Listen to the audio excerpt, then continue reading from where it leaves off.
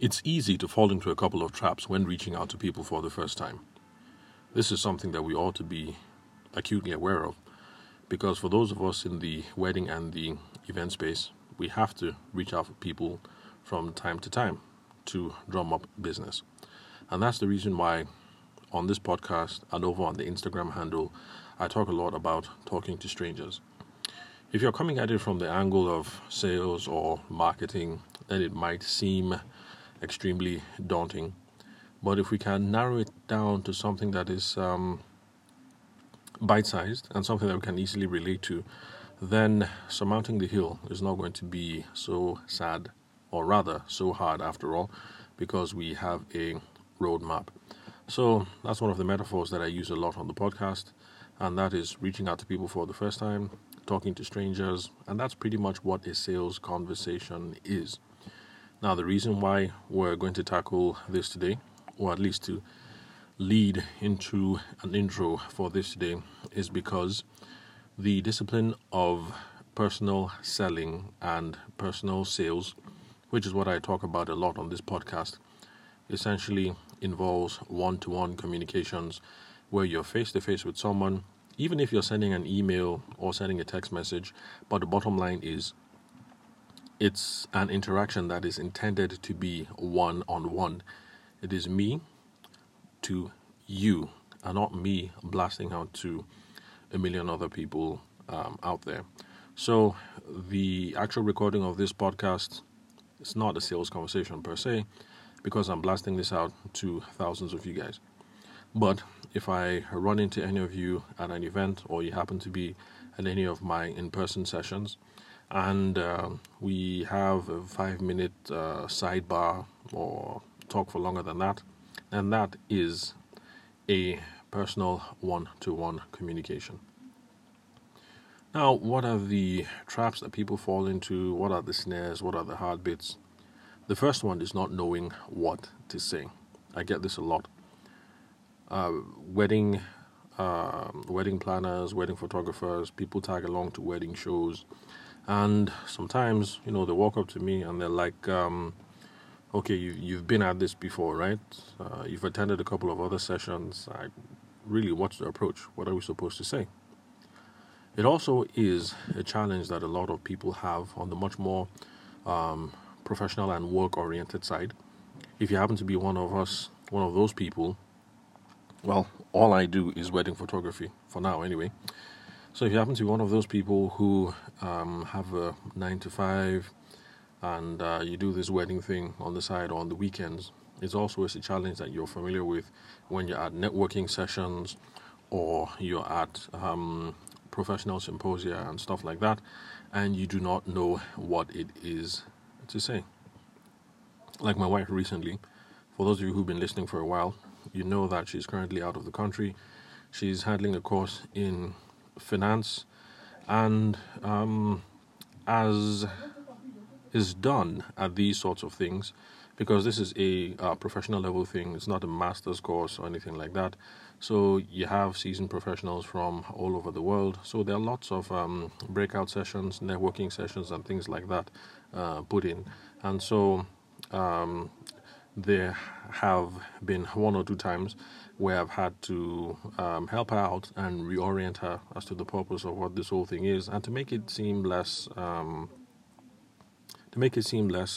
daunting. For those of us who our bread and butter depends on talking to people, we wedding photographers, wedding planners, maybe networking sessions are not that much big of a deal because we talk to people for a living. But for our spouses, our significant others, our friends and our family members who have a regular 9-to-5, a networking session might be more of a bigger deal. Excuse me. All right, but bottom line, what I'm trying to say is when you're reaching out to people for the first time, when you're talking to strangers for the first time, not knowing what to say is the first trap. And the second trap, or the second fear, is rejection. We do not want to be snubbed. We do not want to be rejected.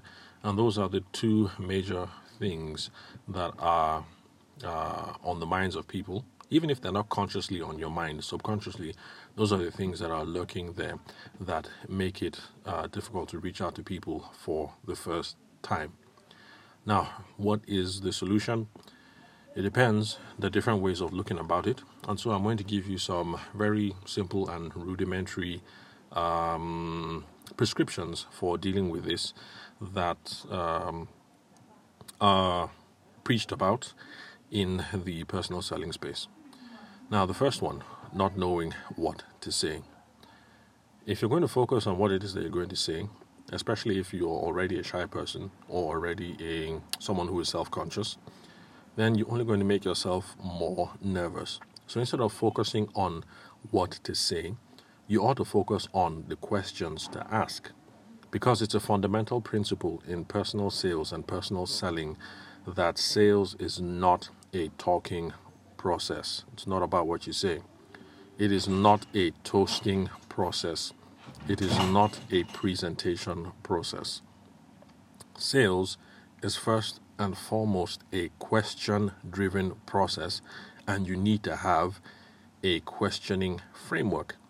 And that's the reason why I think wedding planners handle wedding shows much better than the rest of us. Because the nature of the profession for a wedding planner means that you need to have that questionnaire out there with all that information that you need. Congratulations. Thank you for coming by the stand. When is your wedding date? What about the groom? He's not here. Oh, okay, really? What do you guys do? Okay, how did you guys meet? What is the ideal version that you guys have for the day? How many guests do you guys want? Are there possible wedding photographers that you're already looking at? What is the idea for the menu for the day? What kind of decorations are you going to look at? We can go on and on and on. But wedding planners have dozens and dozens of questions that they need to ask. And so for them, handling wedding fairs is not really a problem, or talking to strangers in the business context is not really a problem, because the wedding planner knows acutely that she or he cannot give a quote immediately until they know the answer to all these questions. Is it just the wedding, or the wedding and the proposal? That is why the wedding planner will typically throw in that whole thing of how did you guys meet? What was the proposal like? So I mean, these are questions that not only build rapport, but also help the wedding planner know what's up and what you guys are working towards. That is the proposal going to be part of the whole thing? What else? Is an after party going to be a part of the whole thing? How big or how small is this thing going to be? How many people? Because the food element, the food and drink element, the food and drink budget element, is going to be determined by the number of heads and the kind of menu that they want to have. So wedding planners intuitively just come up with easy conversation, question-led ways to tease out all that information. Because if you make it an interrogation, it's going to be obvious what it is that you're trying to do. That, oh, this person is just asking me all this information to size me up and to see how much money I have. And then the bride and the groom are going to clam up. Or if you're talking to their parents are going to clam up and say, you know what, just give me your packages. You have 3 packages, right? Just give me your packages and we'll think about it and get back to you. So the solution, not knowing what to say, is to focus rather on what questions to ask. So there are 2 ways of looking at that. Some people limit their questions only to the basic stuff that they need to make a decision. So if you're a wedding photographer, some people will limit their questions to how many days, is it church and traditional, is the registry involved, do you guys want a book, do you guys want frames, those typical kinds of questions. And that's one way to go about it, because when you start off with that approach, obviously you're not worried about what to say. You're just going through your questionnaire or your thought process and all the questions that you need to ask. But you also should remember to throw in personal questions there to get a sense of their personality, because that will inform the way that you handle the shoot on the day and posing and things like that. But also, these personal questions help to build rapport, to melt the ice and to get things going. So in a wedding industry related context, that's the way you go about it. Don't focus on what to say, focus on the questions to ask. And then for those of you who work in other places, let's say you have your 9 to 5 at the Ministry of Finance, and then on weekends you're a wedding planner, you happen to be at networking sessions, the process is the same. Don't go there with the goal of talking about how fantastic you are because you are a director in the Ministry of Finance and you run your own wedding planning company on the side, but rather show up for that meeting and have in mind the questions that you're going to ask. They should be oriented at figuring out who it is you're talking to, what it is that they are interested in, and you'll be able to figure out then ways that you can be of use to them or they can be of use to you in the future. So it's a funny way of looking at it, but when you're heading into when you're heading into a networking session, the goal is not to go around saying, oh, I'm so fantastic, I'm so wonderful, because I'm 25, I'm a director of finance, and I run my own wedding planning company. But you should be going out saying, hey, good morning, so what brings you here? What do you do? How did you get into this business? Blah, blah, blah. All those kinds of questions that get a sense of who it is that you are talking to. And we've gone past the 10-minute mark, so I think I'll hurry up and bring it to a close here so that I don't make these episodes too long like I promised. And the second aspect now, rejection. So how do you deal with rejection?